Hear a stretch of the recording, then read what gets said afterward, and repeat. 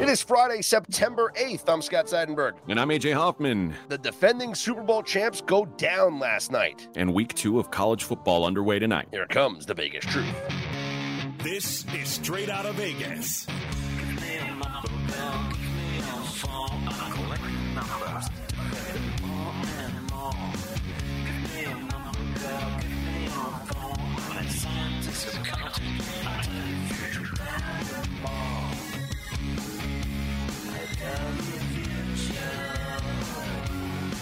We are Straight Outta Vegas AM, your daily destination for sports conversation with a Vegas lean. Here's what you need to know to start your day. Patrick Mahomes, not the same guy without Travis Kelce. Chiefs fall 21-20 to Detroit. Joe Burrow gets a record $275 million contract extension. And week 2 of college football gets underway. What is the Vegas lead, Scott? Let's start with the NFL season kicking off last night. AJ, the Kansas City Chiefs playing without Travis Kelce fall to the Lions 21-20. And there's not much, I mean, look, there's a lot to say about this game, but it really all boils down to the Chiefs desperately missed having Travis Kelce on the field. I mean, obviously he's a playmaker, but the fact is the drop off for him to the next best playmaker on offense is massive. And no one else on that team is even good, much less really good. We had some discussion about whether it was Sky Moore or Kadarius Toney was going to be looked at as the number one option. I've got news. They both suck. Kadarius Toney might not be on the team tomorrow with the game that he had. He had multiple drops. It was including a drop that led to an interception. Mm-hmm. And in a game where you lose by 1, and 7 of the 21 points came on a ball that was literally in both of his hands and turned into 7 points for the other team. That's an unacceptable thing. I felt bad for Patrick Mahomes. I didn't see him losing this game, and he didn't play poorly. He did about as well as you could have asked him to. He ran the ball well, 46 rushing yards, but he just didn't catch any breaks tonight, and he didn't have any help.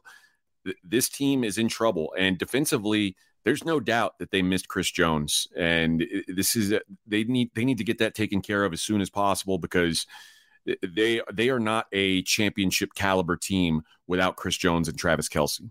If first off, if both of them play, it's a completely different game. Even if Kelce just plays, it's a completely different game. And I think if Jones plays, it's a different game because with that late in the game situation where Andy Reid decides to go for it on the 4th and 20, which to me, no, 4th and 25. 4th and 25. I get it. And look, we can debate it as much as we want, but they were going to have to stop the Lions for 3 plays. Either way you slice it, it was either going to be stop them for 3 plays deep in their own territory or stop them for 3 plays in your own positive territory. They had to come up with the stops and they didn't. But with Chris Jones in the middle there, maybe they're able to come up with a stop on the defensive side of the football. Yeah, it's possible, but the fact remains, if they get the stop after punting the ball, then they're forcing a punt. Field goal. Yes. Yeah, yes. They basically conceded a field goal in this situation, and obviously Detroit didn't need it, but there's no analytics that can say it was a good decision to go for it on 4th and 25 with over 2 minutes and 3 timeouts left. Like you can't make that make sense. The thing is, if you're making a calculated decision, and that's what Andy Reid was doing there, when you punt the football, the 2-minute warning might already happen. Like you would need to get lucky there to have them field the punt in the 8 seconds before the 2-minute warning so that you can get the snap off and then save a timeout and have that 2-minute warning. In all likelihood, the Lions players would just let the ball bounce and roll, and then by the time the Chiefs downed it, the 2-minute warning would have already occurred. You still have 3 timeouts. I understand, and if they don't, they had to make the stop either way. And remember, they went for it on 4th and 20 and had a false start. One of probably several that should have been called last night and weren't. And they finally get called for one that took about 5 seconds off the clock. So I don't know. I think it didn't end up mattering, but had it ended up mattering, I don't know how it can be a defensible call. So, and what's baffling even more about it is that earlier in the half, they had a couple of 4th and 2 opportunities, and instead of going for it on 4th and 2, they kicked the field goal. They had Exactly. 4th and So 2 at the 21-yard line. They kicked the field goal. And then before that, it was 4th and 2 at the 17, and they took the field goal. So Andy Reid was are you aggressive conservative or in both not? Exactly. That's the thing. Yeah. You got to be consistent. That's the frustrating thing. So I think this was a hint of desperation. Like, I think Andy Reid was like, man, nothing's working for us here. Mm-hmm. And, maybe he knew if they punted the ball, they wouldn't get it back. And I, in these situations, if it was 4th and 8, okay. 4th and 25, the odds that you're going to convert that are so slim. It's a difficult call for me to defend. Either way, and you know what? We haven't even mentioned the Detroit Lions here, who obviously deserve some credit. This was a solid performance by them, really on both sides of the ball. Jared Goff was very efficient, and David Montgomery and Jahmyr Gibbs, that combo could be a real problem for teams. They had a nice little lightning and thunder combo going, and Jahmyr Gibbs looks great, but David Montgomery looks like he is a bull, and he takes in the go-ahead touchdown. And yeah, the Lions, now that they've got a little more of a running game than they had a year ago, that could be a really dangerous team. Mm-hmm. And now you look at both of these teams moving forward. The Chiefs do have the extended time now because they play here on Thursday. So the extended time before they go to Jacksonville to take on the Jaguars. There's no spread out because we don't know about Travis Kelce's status. Yep. And they're hoping that he's able to play. He was wearing a compression sleeve on the leg last night. And then as far as the Lions are concerned, you're right. They are an interesting case now. And the win, not good for me and my Vikings to win the North future, because I was kind of hoping that the Lions would pick up a loss here. But the Lions are going to be home against the Seahawks. And depending on what Seattle does here on Sunday, Detroit could be favored in this game and drawing some public interest as well. Yeah, and the Lions I think they're going to be a public favorite going forward. That's what I'm saying. People remember them from Hard Knocks. They like the story of this coach. And the truth is, I'm not a fan necessarily one way or the other, but it's a fun team to watch. And I can see why it's a team that people would get behind. So, I'm with you. I think this is a team that's going to get quite a bit of public support going forward this season. Do you think the Chiefs' odds to win now the Super Bowl take a massive hit, or it's just week 1, it's a 17-week season, and you're okay, you're gonna be fine? We had this conversation yesterday when we didn't know for sure if Travis Kelce was going to play or not. The Kansas City Chiefs didn't come into this season saying we've got to win game 1. Mm-hmm. This was the Super Bowl for the Detroit Lions. They were all in to win this game, no doubt. If this were the real Super Bowl, I think Travis Kelce's out there. They understood that they've got bigger goals than winning one game in week 1. And they said, let's hold Kelce out. Let's get him right. Make sure that he's right for the long haul, because this team is still a Super Bowl contender, maybe the Super Bowl contender. I don't think there's any reason to start even doubting that the Chiefs are legit. I will say, though, if you have a couple more of these slip-ups before you get Chris Jones back in the mix, I think there becomes a real concern. And if they don't have home games come playoff time, maybe they're a different team. The Bills, the Bengals, these are teams that are already biting at their heels. There's little room for the Chiefs to slide right now. All right, before we preview the rest of week 1 of the NFL schedule, we have to talk about the massive contract signed yesterday by Joe Burrow, a record-setting contract. And we talk about this all the time, AJ. When it comes to contracts for NFL players, it's not who you are, it's when you are. And Joe Burrow was the next guy up, and so he gets the record $275 million extension. Yeah, but Joe Burrow happens to be like very deserving of this. Yes. Like Joe Burrow is one of those guys that's in that conversation. He fits both who and when. Yeah, so this was a meeting of like a perfect storm, if you will. Mm-hmm. But yeah, $275 million, 219 guaranteed, highest paid player in the history of the NFL. That's $55 million a year. And Joe Burrow, happy, obviously, says he wanted to be in Cincinnati for his entire career.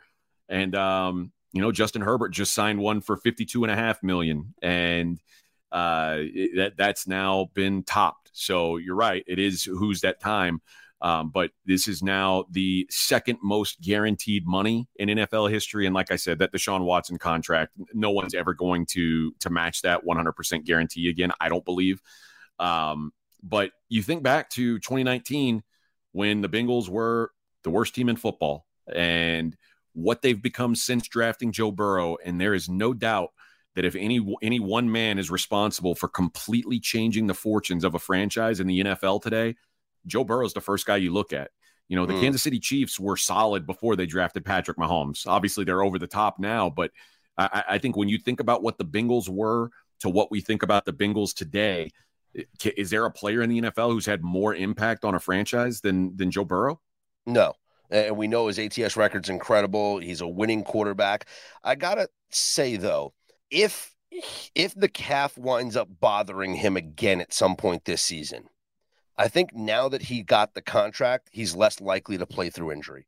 And now I'm not questioning the guy's character or his fortitude or his toughness. I'm just saying, there's no reason to now. If he didn't have this contract yet, I think that you would say, hey, I got to show them why I'm worth this money and I got to be on the field every game. Now, if the cap is lingering, maybe he doesn't play a game where he maybe could have. Maybe that's just me being cynical. And maybe you're right, but Joe, he strikes me as a guy who wants to be out there, wants to make things happen. Mm-hmm. So, I think at some point you are saying, well, if he could have gutted it out before he got paid, then why couldn't he gut out now? I feel like he's the kind of guy who's going to be out there any chance he gets. And, like he said before this game, he was like, I'm not missing a game against Cleveland. It's just not going to happen. So, I think Joe's a tough dude, and listen, Joe's very deserving of the money he just got yesterday. Well, let's take a look at the rest of the schedule here for week 1 of the NFL, excluding Monday Night Football, because we'll preview that game on Monday morning. But the 49ers are at the Steelers. 49ers, 2-point favorites, total 41.5, and we know that San Francisco will have Nick Bosa playing for them. Yeah, I wonder how many snaps he's going to play. I can't imagine it's a full workload, but I wanted to go with the Niners here. My thought was, man, that feels like a really short number, until I started digging into the Mike Tomlin as a dog numbers, and they are outstanding. 53, 30, and 4 ATS, 16, 4, and 3 as a home dog. Yeah. That's 80%. Mm-hmm. 14 and 9 straight up as a home dog. I just can't get there. And the fact that the Steelers were 8-2 straight up and ATS when TJ Watt played last year, I don't know for sure if the Niners have a quarterback edge in this game. Everything I wanted about the Niners, I just can't get there with it. I'm going to lean to the Steelers. This is a pure pass for me, but I think this is going to be one of the more interesting games of the week. Yeah, Steelers are a teaser piece for me, getting them over the 3 and over the 7. Moving on, the Vikings, 6-point favorites over the Bucs. I gave out Minnesota on the Dream Pod earlier this week, and it was a crossfire with RJ, who was on the Tampa Bay Buccaneers. I just think that the addition of Brian Flores as a defensive coordinator completely changes the outlook for the Minnesota Vikings. And I think Baker Mayfield's in for a long afternoon on Sunday. Yeah, I'm nervous about laying a big number with the Vikings because I do think they're a little above the Minnesota Vikings, slightly above average football team. Laying 6 points feels like a lot, but they do have a good home field. And Todd Bowles as an underdog is garbage. 18, 27, and 3 ATS as a dog. I can't be on Tampa. I won't be on Minnesota, though. Ravens, 10-point favorites over the Houston Texans. DeMeco Ryans' debut as a head coach in the NFL. Yeah, this is interesting. And I looked up the last 2 seasons when you're a opening day dog of 7 points or more, and there's only 2 of them this year, but there's been 3 each of the last 2 seasons. The dogs are 1-5 ATS. Mm-hmm. That's enough to make me not want to lay the big number. The Ravens are without Marlon Humphrey. Lamar Jackson's playing his first game back from a real, for some serious injuries. Well, not just that, but Lamar Jackson falls into the system of not playing in the preseason and being in a new offensive system with Todd Monken. So shout out to Clevta.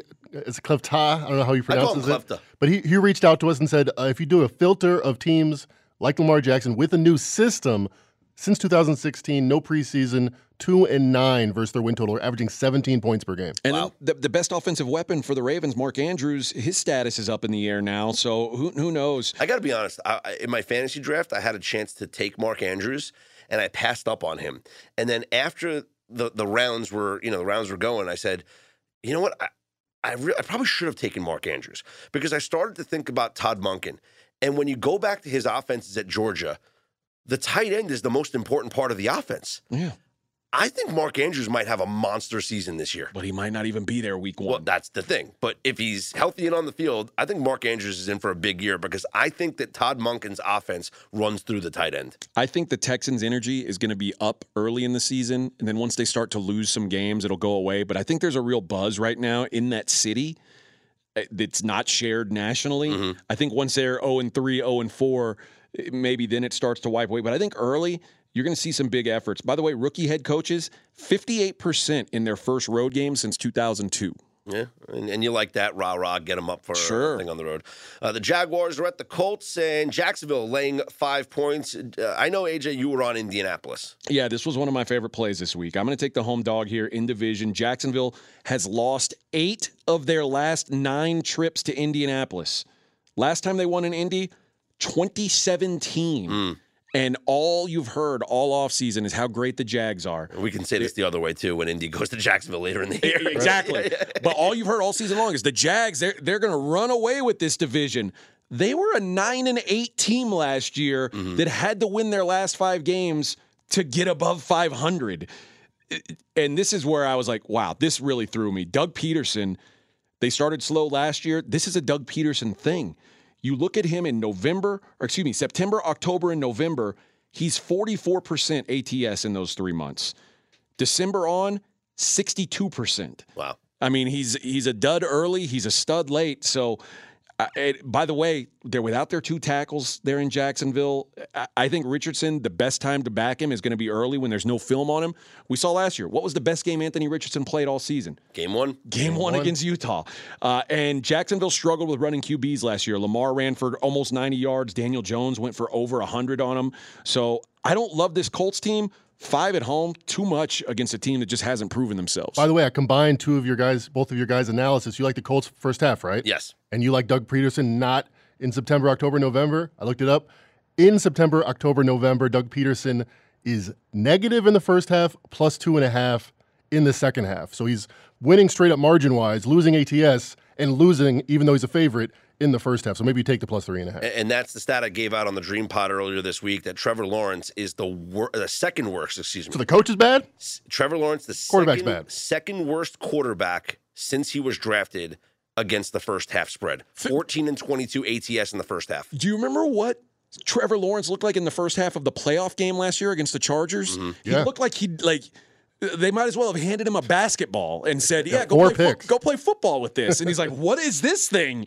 I mean, maybe you're onto something there with that first half look. The Browns hosting the Bengals. Cincinnati 2.5-point favorites. Cleveland is another one of my favorite teaser pieces. Yeah, I'm with you. I think the Browns are the right side here. I would love to get 3 certainly, but I know I keep talking about my fantasy team, but I took Deshaun in the 10th. Oh, stop it! Nice. No one cares. I promise. 10th round, bro. No one 10th cares. round? 10th round, Deshaun Watson. God, Are you kidding 4 me? people just killed themselves right now. Really, literally.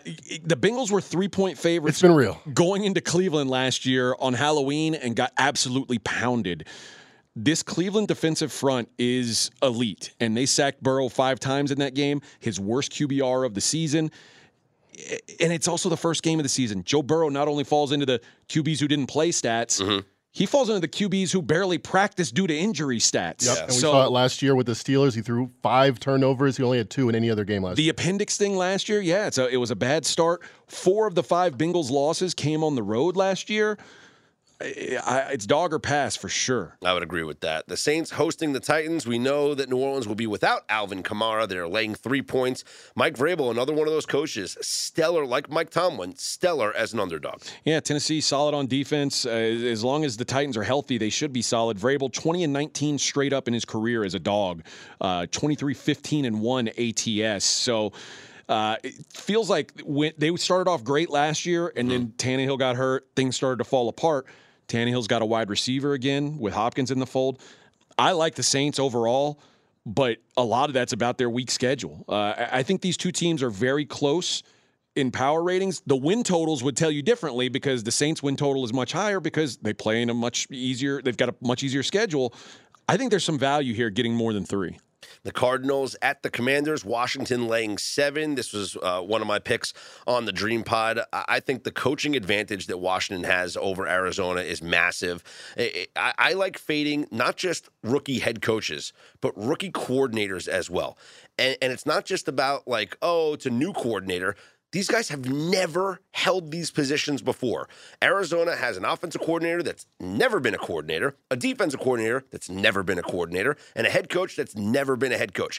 It's going to take some time for these guys to adjust to the game flow and what a game day is like. So I like Washington at home. Sam Howell looked good in the preseason. Josh Dobbs starting for Arizona. Who? Even if Clayton Tune plays in this game and they go with a 2-quarterback system, I don't care. I'll lay it at home with Washington in what will probably be the most popular survivor pick of the week. Oh, certainly. And again, I mentioned the last 2 seasons, catching 7 or more week 1, you're 5-1 ATS. That's enough to keep me off of this. That and Sam Howell laying 7 on opening day just feels absurd. It's going to be a very popular teaser. I'm not sure I can stay away with a total of 38. I think the Commanders win, obviously. Yep. Carolina at Atlanta. Falcons laying 3.5, and I am going to pick on the rookie quarterback. I got some stats for you. I gave this out on the Dream Pod again earlier this week. If you haven't listened to that already, I don't know what you're waiting for. Just go to RJ Bell's Dream Preview and listen to our picks episode. But specifically talking about the number 1 overall pick in the draft. The last time a number 1 overall pick in the draft won their first start was David Carr back in 2002. In fact, if you go back the last 30 years to Drew Bledsoe in 1993, there have been 11 number 1 overall picks to start week 1 of that rookie year. Those quarterbacks are 1-9-1 straight up. David Carr's win, the only win. Kyler Murray's tie against the Lions in 2019, the only other non-loss. Those 11 quarterbacks, 16 touchdowns and 22 interceptions in those games, a 64 passer rating, and they were sacked 36 times. Yeah. I think it's going to be a long afternoon. Here's the other thing. The number 1 overall pick, Bryce Young. Desmond Ritter's he's in for growing pains too, just like Bryce Young. But at least Desmond Ridder, if Desmond Ritter's not playing great, you look around that offensive huddle and you see a bunch of playmakers that can do something. Carolina, if Bryce Young's not playing hero ball, I don't know where they find success. They haven't been able to block for him in the preseason. And then Frank Reich, a slow starter, 0-4-1 straight up, 1-5 or 1-4 ATS in week 1 games. 1-3-1 ATS in week 1 games. And it's the first start for Bryce Young. Adam Thielen, banged up. DJ Shark, banged up. I don't know how they score in this game. Yeah, I think Atlanta handles this game. Eagles 4-point favorites at the Patriots. Jalen Hurts did not play in the preseason, but I don't think it affects him as much because yes, the coordinator's gone, but Nick Sirianni really runs that offense. Plus, the new offensive coordinator has been the quarterback's coach. He's been with Jalen Hurts all along. It's kind of like what I say about Matt Nagy being in Kansas City. Or Hackett in New York. Exactly. It's like, all right, well, Bieniemy's gone, but Nagy's been the quarterback's coach, and so now he's the offensive coordinator. And yeah, with the Jets and Aaron Rodgers, he's been in Hackett's offense. So I don't think Jalen Hurts has the whole non-playing preseason hiccup. No, I don't either, but I do think that Mac Jones gets a bump because he was playing. I mean, the coaching that he had last season, like he had a defensive coach and a special teams coach coaching the offense. Bill O'Brien, whatever you think of him, and I'm not a big fan, but he's a fantastic coordinator, and he's going to bring that RPO and that style of offense attacks you in the middle of your defense. And that's where the Eagles are young. That's where the Eagles had turnover, linebacker, defensive tackle, safety. The guys who have to make decisions on if you're going to keep the ball or hand it off, those guys are all brand new to this defense. Defensive coordinator gone, offensive coordinator gone. The Eagles also 2-6-1 ATS down the stretch. It feels like they got kind of priced out. Like people said, okay, they're going to win by this many, this many, this many. It got to be overkill. And I don't think anybody's looking at the Eagles like they're worse than they were a year ago. I feel like the Eagles are a little expensive here. I'll take a stab with the Pats. Dolphins at the Chargers. Chargers laying 3. High total of 51, and I think this has the potential to be a shootout. See, I don't, because and I think most people do think like you're thinking. The Chargers shut Tua down last year. 219 yards of total offense in that game, and they were without Derwin James. They were without Bryce Callahan, and they were without Sebastian Joseph Day. 3 of their 5 best defensive players they didn't have, and the Dolphins got nothing. I think that this is a tough game to move the ball in. I think that Staley has a good game plan for what Miami does. I'm not going to play. This number feels pretty right to me. If I see another 2.5, I'm going to play that. Otherwise, I'll sit this out. I just think with this Kellen Moore offense, the Chargers are going to throw the ball down the field more. And so I think that they're going to score, and then Miami's going to have to throw to keep up, and they have the weapons. But you know what? Last year, Justin Herbert threw for 367 yards, and the game was never even close to going over. The Rams are at the Seahawks. Seahawks minus 5.5. We know Cooper Kupp will not play for the Rams in this one. A lot of hype on Seattle in this coming into this season. It's fascinating to me the way that the circle of life, and it's kind of broken up a little now that Cliff got fired, but it felt like every coach in the NFC West had another coach in that division that they just shit on year in and year out. And Kyle's was Cliff, right? Like, did Cliff ever compete with Kyle? Or I guess Kyle owns McVay. Yeah, maybe he won like 7 straight against McVay. That's what it was. And McVay owns Pete Carroll. McVay owns Pete Carroll. Yeah. 11-2 ATS against the Seahawks since he's become the head coach. I'm probably going to sit this out because the Cooper Kupp thing scares the hell out of me. But I think McVay is going to come in with a super solid game plan. If you're thinking about using the Seahawks in your survivor pool, I'd be really cautious about that because I think they're going to come out on fire. I think McVay is remotivated, reinvigorated. I think you get a good effort from the Rams. I don't know if I can actually put real dollars on them.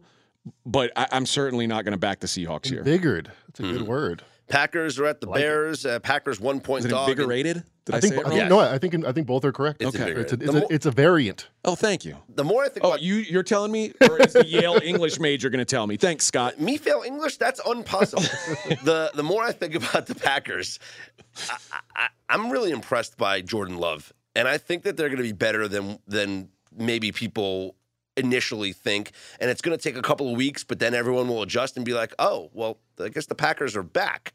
But I think this roster is solid around Jordan Love, and say what you will, but watching Aaron Rodgers during Hard Knocks just tutor Zach Wilson, I got to believe some of that went on with Jordan Love.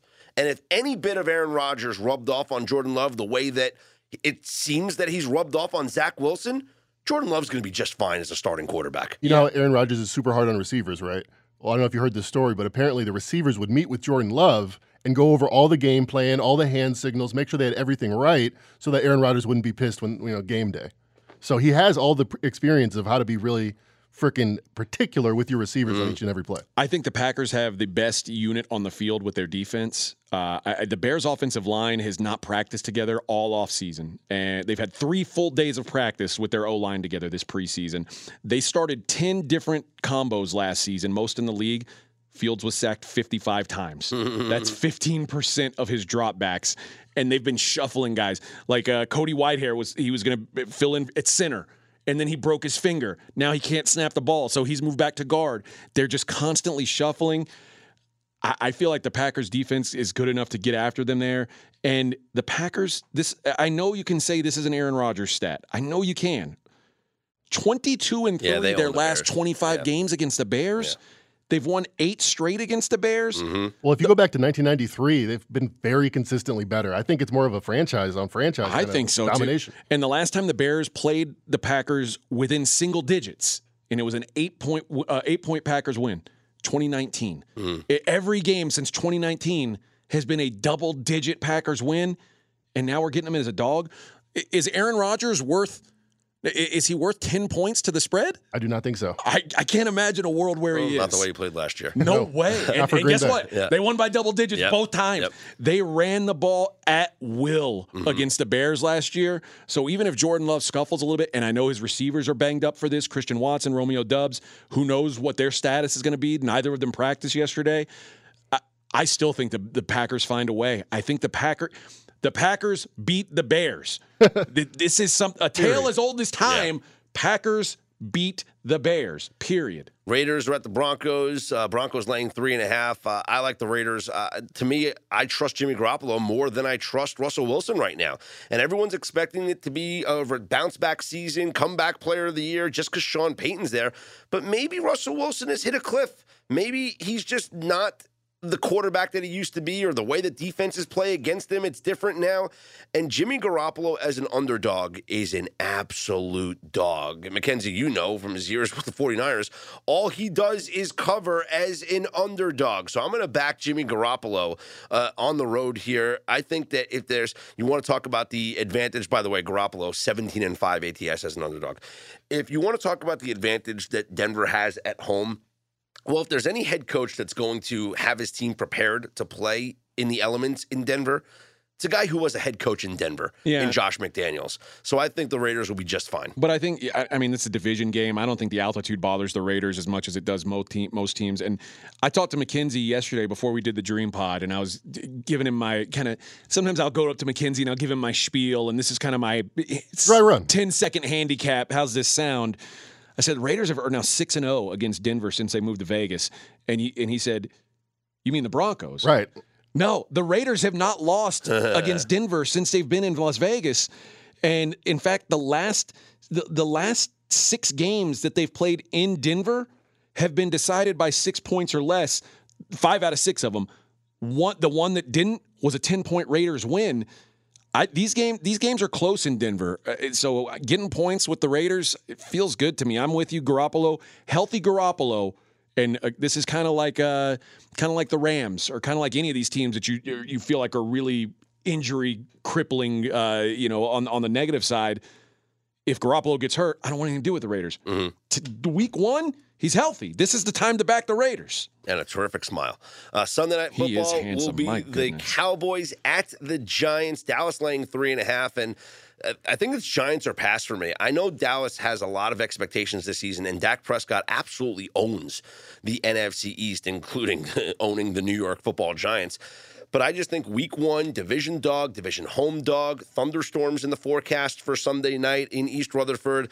I could see the Giants muddying this game up, and I know it's not grass, so it's not going to be muddy physically, but muddy meaning it's going to be an ugly, low-scoring, defensive-type game where the Giants try and control the clock with Saquon Barkley and Daniel Jones running the football, keeping it out of Dak Prescott's hands, and that's how Brian Daboll plans on winning this game. Yeah, I can see it. I think Daboll certainly has the coaching edge in this game. I just can't get to playing the Giants because the Cowboys have just been way better than them. They head-to-head, it seems like a bad matchup. The Cowboys beat them last year with Cooper Rush playing quarterback. The 2 games last year, the Cowboys averaged 172 yards a game on the ground. So even if Dak's off, they're just going to run it down your throat. I'd like to back the home dog here in division. I just can't get to it. It'll probably be a pass for me. And Monday Night Football, which we will preview on Monday morning's show, the Jets hosting the Buffalo Bills. Oh, what kind of game is that? This show is sponsored by BetterHelp.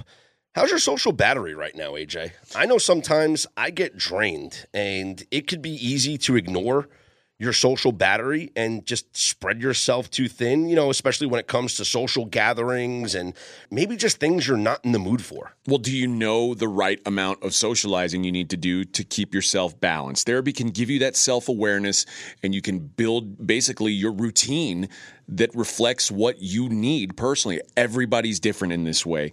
That was a big driver for me when I was in therapy. I got a lot out of it, and it's so easy here. Give BetterHelp a try. If you've said, I don't want to go out of my way to do this, it's all online, it's as convenient as can be, and it's suited to you. It's simple. Just fill out a brief questionnaire, get matched with a licensed therapist, and you can switch at any time for no additional charge. Find your social sweet spot with BetterHelp. Visit BetterHelp.com/Vegas today to get 10% off your first month. That's BetterHelp, HELP.com/Vegas. AJ, it's important to me that the supplements that I take every single day are of the highest quality. And that's why ever since they jumped aboard as a sponsor with us, I've been drinking AG1 because for AG1, quality isn't just a buzzword. AG1's ingredients are heavily researched for efficacy and quality, and I love that every scoop has prebiotics, probiotics, digestive enzymes for my gut support, B vitamins for energy. It's got the magnesium and ashwagandha for stress support, also testosterone support, vitamin C and zinc to support my immune system. I don't get sick anymore. Well, you're welcome for introducing you to AG1. Yeah, bud. I mean, this stuff is incredible. And so many people have asked me, are you just reading commercials? No, man. AG1 is actually legit.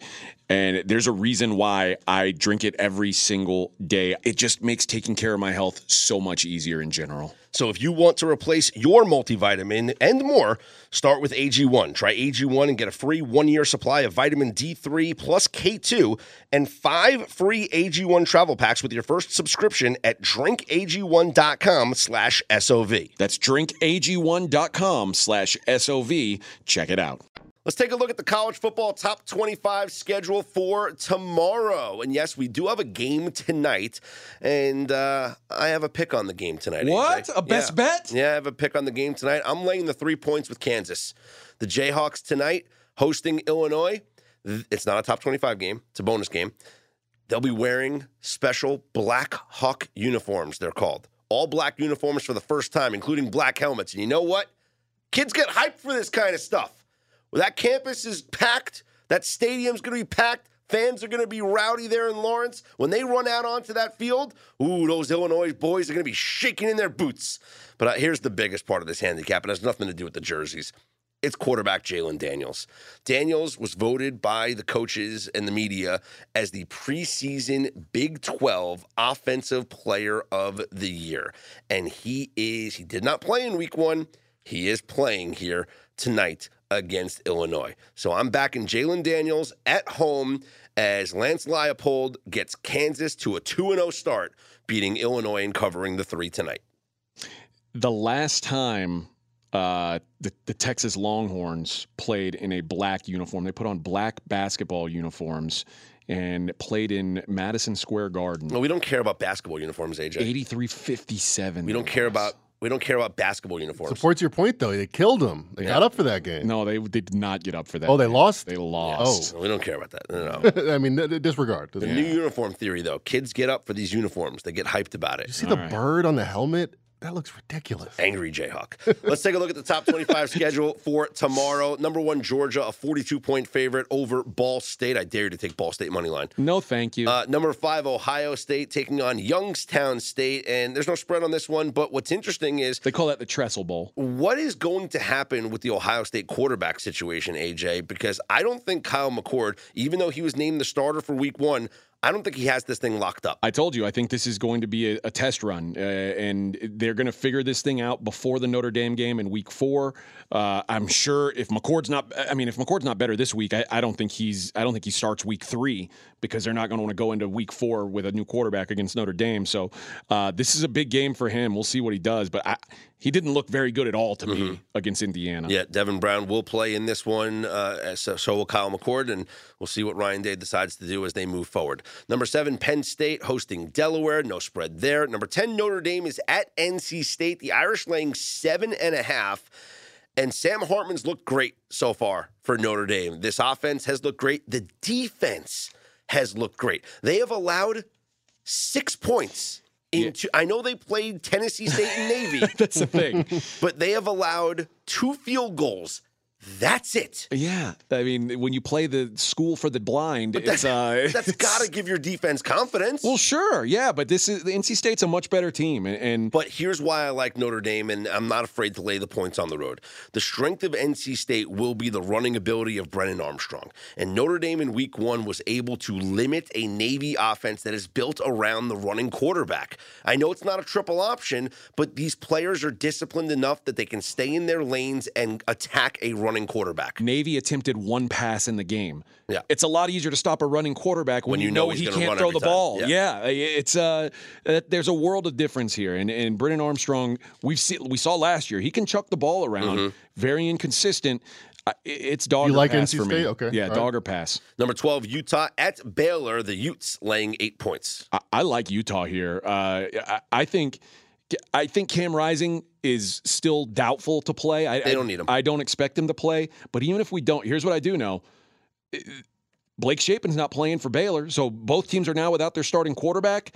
The drop-off from Shapen to Sawyer Robertson against Texas State was serious. Meanwhile, the drop-off to Barnes for Utah was not. He looked pretty good. Yep.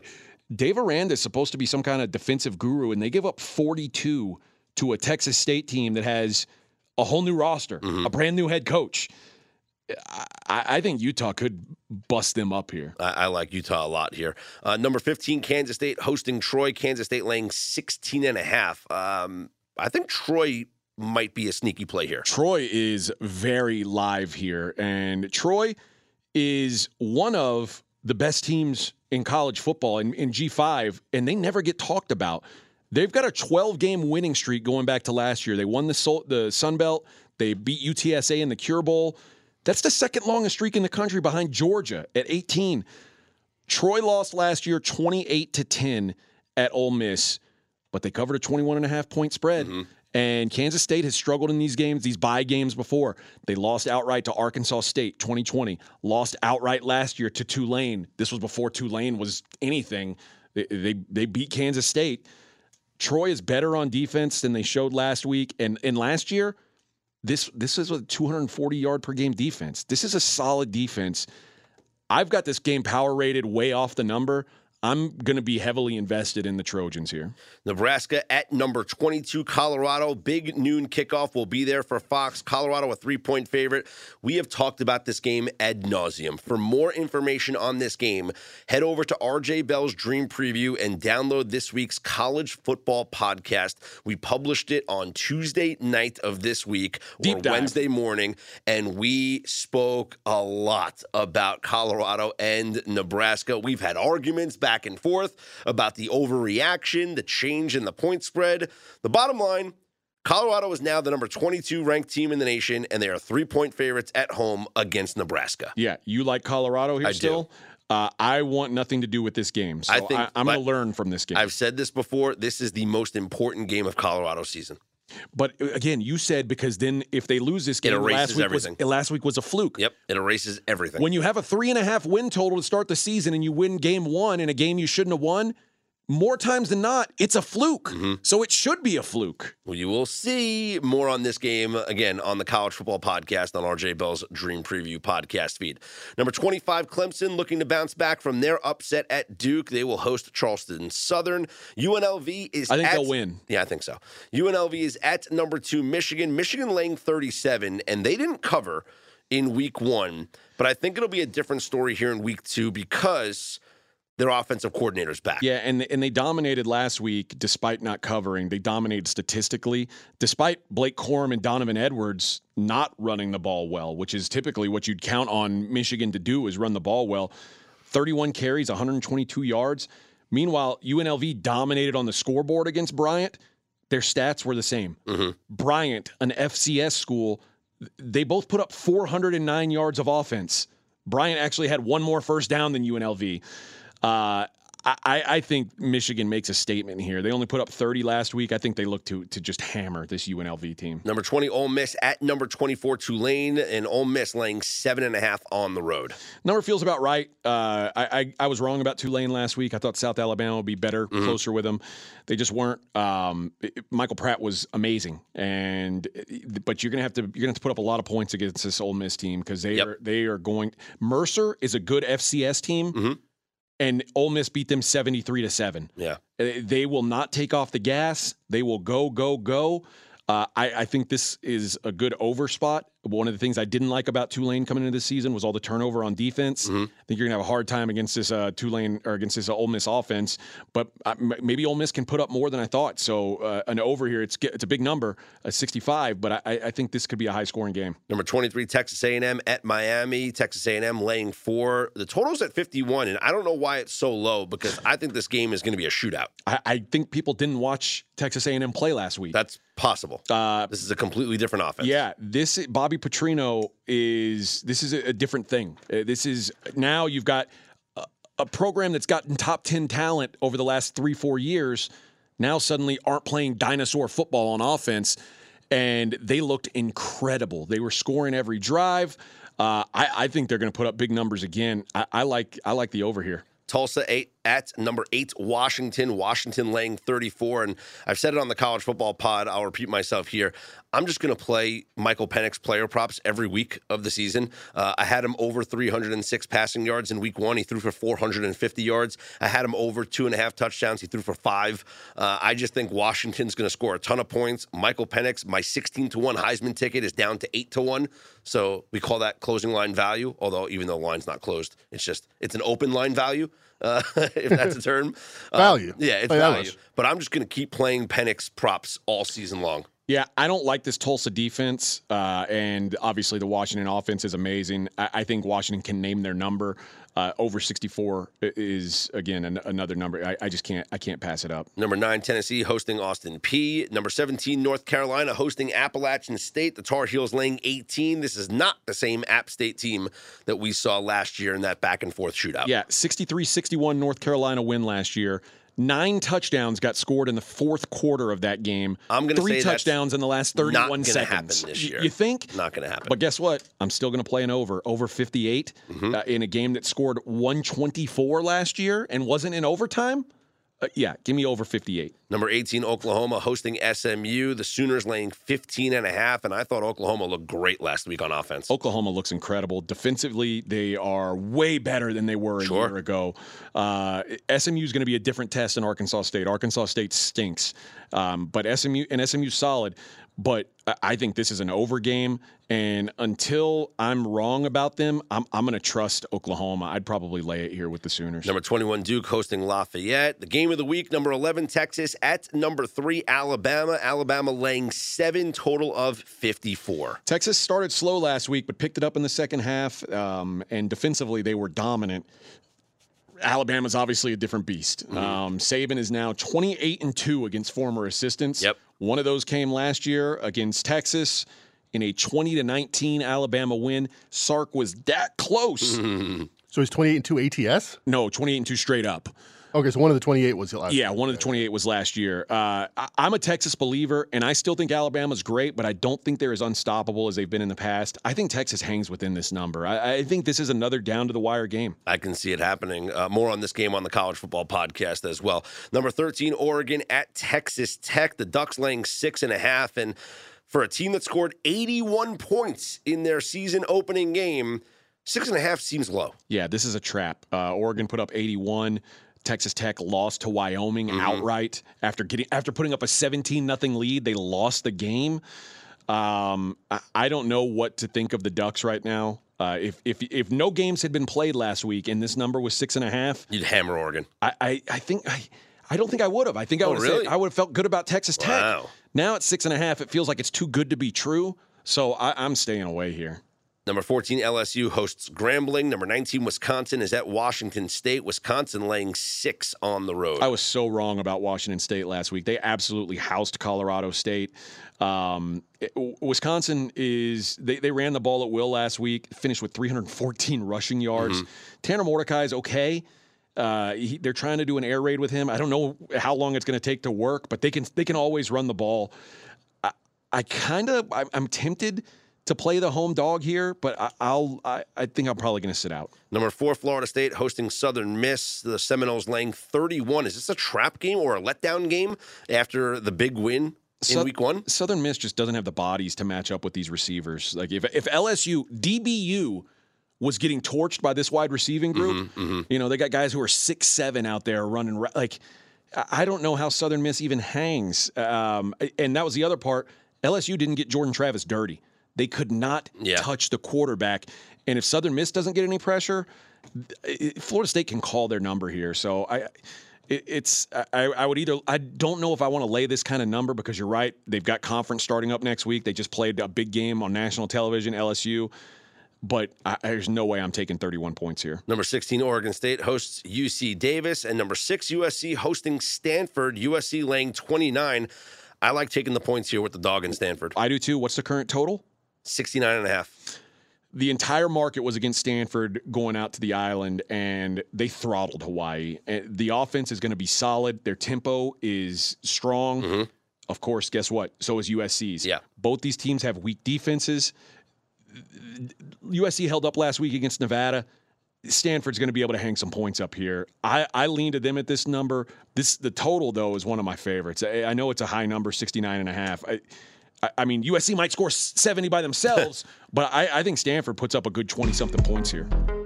Well, one thing that we said was going to happen yesterday happened, AJ, and one thing didn't. The first thing was the Braves won. They snapped their losing streak.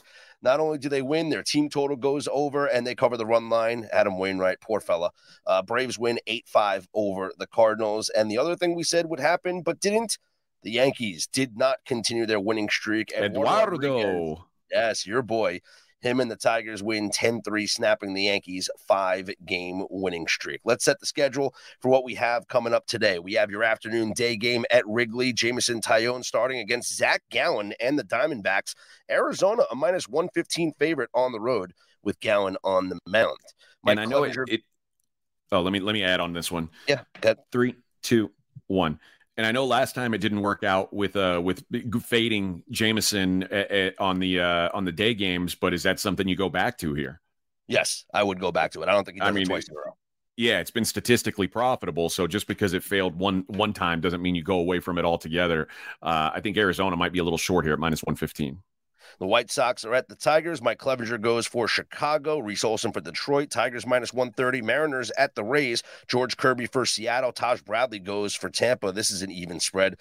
Cardinals at the Reds with Andrew Abbott on the mound for Cincinnati. They're -130 favorites. Drew Rom getting the start for the Cardinals. Dodgers at the Nationals. Emmett Sheehan going for the Dodgers. Mackenzie Gore for Washington. LA's -160. Marlins at the Phillies. Yuri Perez for Miami. Christopher Sanchez for Philadelphia. Phillies -145. Yankees hosting the Brewers with Luis Severino on the mound. Colin Ray goes for Milwaukee. Yankees -125. That's interesting. Yeah, do you like the Yankees there as a favorite with Severino on the hill? No, but the line is intriguing to me. Okay. It's a very interesting spread there. Yusei Kikuchi going to go for the Blue Jays, who are -240 favorites over the Royals. Orioles at the Red Sox. Kyle Bradish for Baltimore. Tanner Houck for Boston. Baltimore's -120 on the road. Pirates at the Braves. Atlanta -210 with Bryce Elder on the mound. Mitch Keller goes for Pittsburgh. The A's are at the Rangers. Jordan Montgomery for Texas. Paul Blackburn for Oakland. Mets at the Twins. Kodai Senga, who's had a really nice season this year. He's not going to win the Rookie of the Year in the National League. He's not going to win the Cy Young, but 10-7 with a 3.08, probably the only move the Mets made right this season, signing Kodai Senga. Dallas Keuchel goes for the Twins. Mets are -120. Padres at the Astros. Houston's -130. Hunter Brown against Blake Snell. So this is interesting. Houston's been red hot. They're scoring a ton of runs, but they face Blake Snell, Cy Young favorite. I think I'm going to go with the DraftKings dog of the day here, and I think I'm going to back the Padres in this spot. Hunter Brown's been solid, but he hasn't been Blake Snell. So I think Blake Snell slows down the momentum of the Houston Astros. All right, your DraftKings dog of the day, the San Diego Padres for AJ Hoffman. Angels hosting the Guardians. Cleveland's -135 with Logan Allen on the mound. Griffin Canning goes for the Angels. And the Rockies at the Giants. Ty Blach for the Rockies. Giants -210, and they will throw Kyle Harrison. The FIBA World Cup semifinals are today. Canada and Serbia playing, and Germany, United States is the big game that we will focus on. Mackenzie, this one, 8:40 Eastern time this morning is when that is scheduled to tip off between the U.S. and Germany. What's the spread, and what's your take on this game? It's 10.5, which if you look at if you transpose from their other games, it's about right. The total is 178.5. And I think there's value here on the under. So Germany just barely beat Latvia 81-79. Their best player, Dennis Schroeder, shot 4 for 26. I just said on our last show that I like guys that keep shooting, keep playing the same game.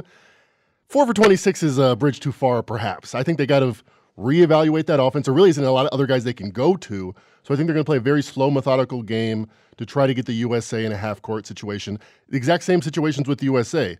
They won, but they won on defense. They held Italy to 63 points. On their offense, even though they scored 100 points, I'm not exactly sure they know where they're going to go if Anthony Edwards is still shooting 1 for 6. I think there's a lot of factors pointing to the under in this game, but I just want to see the USA get across that finish line so I can win my bet against Fez. Total is 179, and then they'll take on the winner of Canada and Serbia, and the United States is the favorite to win the tournament at minus 165. All right, UFC 293 coming up this weekend. Let me give you the latest odds on the main event. I'll give you a quick breakdown on that and give you a best bet for the card. But I'm gonna tell you Israel Adesanya minus 675 in the main event. Comeback on Sean Strickland is plus 490 at DraftKings. That is a massive line. Now, anytime I see a title fight and there's a 5-1 dog, I'm instantly thinking, okay, what's the path to success here for the dog? And I don't know that I can find one. I tried to find one. But this is the thing, though. With these fights, AJ, all it takes is one shot. You're right, but the truth is, Sean Strickland isn't a one-shot power kind of guy. He is a guy who builds. He puts a lot of pressure on you, and he's got to lay a bunch of volume for him to have success. And the problem is, when you press Israel Adesanya, that's when he's at his best. That's what he does best, is take advantage of the mistakes you make when you're pressing forward. Adesanya has fight-ending power. I'm going to avoid the minus 675, and I'm going to go Adesanya in the distance. Inside the distance at DraftKings is minus 105. So I like that. But for my best bet for this card, I'm going to go to the main prelim, the featured prelim, Carlos Ulberg taking on Da-Woon Jung. I'm going to go Carlos Ulberg by KO, TKO, or disqualification at minus 130. And his first couple fights in the UFC, he didn't look like the dynamic guy he was on film, but he's turned that around. His last 3 fights have seen him use his range, his power, and his incredible accuracy. He's put away 3 fighters in a row in the first round who are typically really durable guys. Da-Woon Jung started out hot, won his first 5 fights in the UFC, but his approach just isn't sustainable at this level. He's very defensively flawed. He wants to count on his chin to get him through wars. That didn't hold up against Dustin Jacoby, who, like Carlos Ulberg, is a former pro kickboxer. If you aren't technically sound defensively or you're not an elite wrestler, hanging with Ulberg is too tall a task. And Da-Woon Jung is neither one of those things. I don't see how he holds up for 15 minutes with Ulberg throwing some nasty heat. So I'm going to go Carlos Ulberg by KO, TKO, or DQ minus 130 for my best bet at UFC 293. If you want AJ's full UFC card, you can head to pregame.com, and I'm going to give you guys a secret. You can get it for free. What? Yeah. Yes. Okay, here's what you have to do. AJ, don't listen to this. Okay. Go to pregame.com. Yeah, I worked hard on this thing this week. I watched a lot of film. AJ, this is between me and the audience, okay? Me and the listeners. Guys, listen closely. Go to pregame.com. Go buy AJ's UFC package. And then use the promo code BILLS25, BILLS 25. When you use that code to check out, you're going to get free $25. So AJ's card's $25. Bills 25 is going to give you $25. You get his UFC card for free. Don't tell him I said this. Just go ahead and do it at pregame.com. But you don't have to use it on the UFC. If you want to get a college football best bet, you want to get an NFL best bet, $25 in your pocket to spend at pregame.com if you use the promo code BILLS25. It's for you, the loyal listeners of Straight Out of Vegas AM, because you guys make what we do all worth it. All right, AJ, you can come back now. Hey, Scott, what's going on? Hey. Yeah. No, I just had to talk with the audience. That's it. Just me and the listeners, that's it. Just hanging out. Oh, okay. Yeah. No. I was just, telling them about pregame and stuff, and the Like Super contest is still going on. So they can go to pregame.com, click on contests, enter the Like Super contest. The winner of last year's Like Super contest is in the current Westgate Super contest this year. He chose that as his winning prize. So he's got a chance. Yeah, he's got a chance to win some serious bucks. And he's in town for week 1, watching the games here in Vegas. Awesome. Love it. Awesome. And that could be you next year. So go to pregame.com, click on contest, enter the Like Super contest. And remember what I said about AJ and getting it for free. I'm Scott Seidenberg. He's AJ Hoffman. We are Straight Out of Vegas AM.